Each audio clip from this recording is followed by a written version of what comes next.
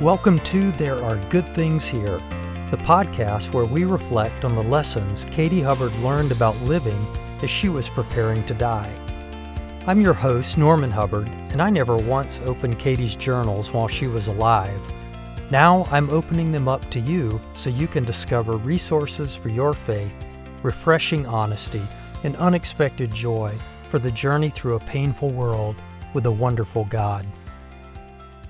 In this episode of There Are Good Things Here, I want to read Katie's final CaringBridge update that she posted on September 23rd, 2015. CaringBridge, of course, was the blog that we used to talk about her cancer diagnosis and treatment over the years.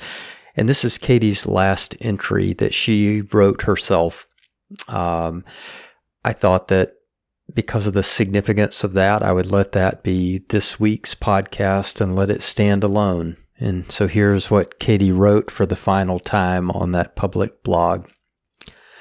I feel like someone stuck me in the dryer 3 weeks ago, and I've been tumbling around in there ever since. I have now emerged, tumbled, shrunken, disoriented, and dried out, and a bit worse for the wear. I recommend you stay out of the dryer. First, the good news. The Protocell has been working. It's astonishing and really exciting to watch. The bad news, my body cannot tolerate the Protocell at this point. And for those of you who are just dropping into this podcast, Katie had moved on to an alternative form of cancer treatment because all of the conventional treatments that she had done were at an end. Her body couldn't tolerate any more chemotherapy or radiation, and so she was trying what alternatives seemed promising, and this one seemed very promising to her at the time, though in retrospect, we realized that it wasn't the Protocell that was working, but her body actually beginning to shut down.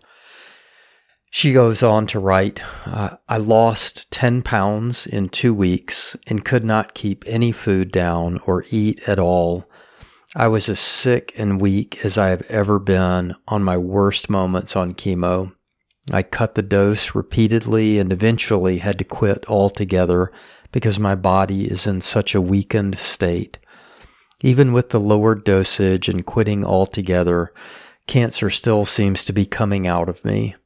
So I'm currently in a pretty big pickle of needing to build my strength back up and am unable to run my household. Norman's parents were able to come this past week and level out the ship, which was a huge help.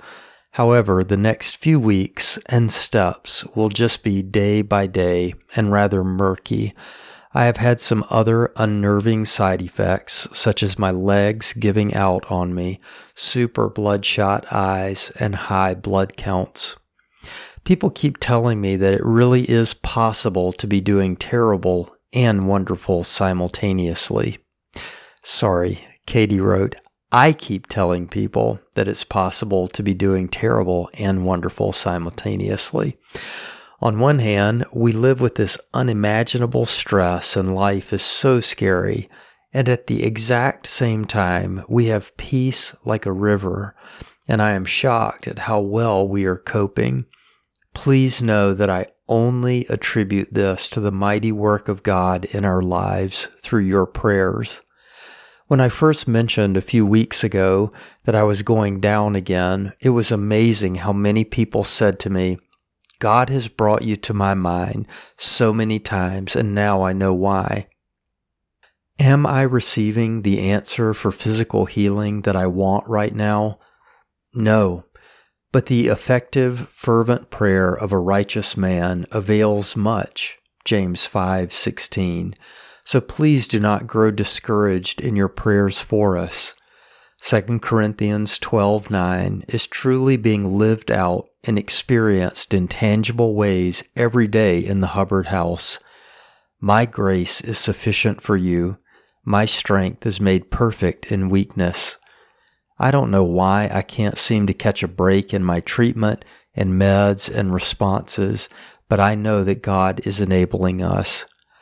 I know when you have been praying for someone for a long time and there just doesn't seem to be any change, it can grow so discouraging, and you begin to wonder if it is even worth it at all to pray.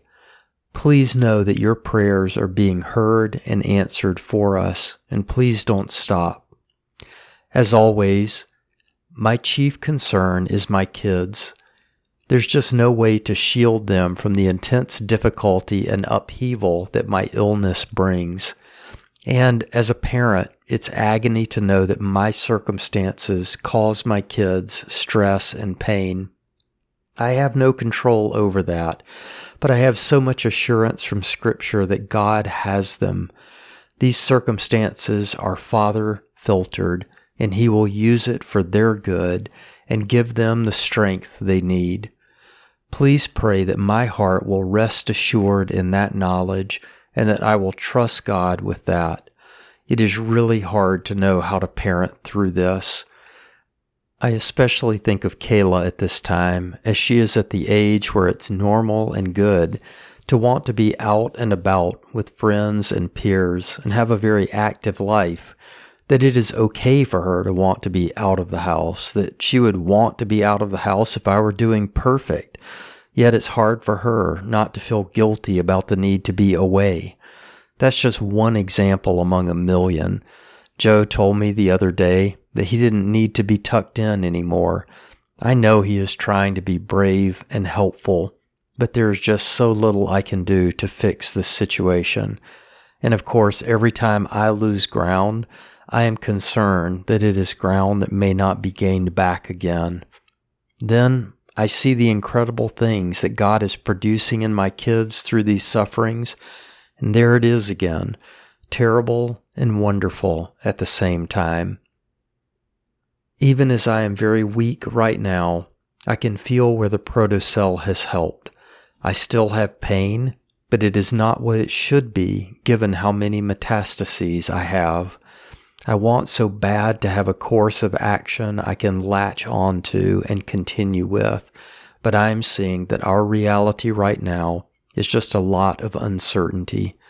Please also pray for our caregivers that they would be refreshed as they refresh us. Bless your heart. Thanks for reading. I know it is really hard to respond to an entry like this. It is such a mixed bag. Love, Katie. Two things that I will mention just in closing. One, it is hard to miss the fact that as low as Katie had been brought at this point, she's actually reaching out to all of our friends to encourage them in their own prayer lives because they could be discouraged not seeing how God was answering their prayers directly. So even in her own suffering, she's trying to minister to other people, which brings me to that last point.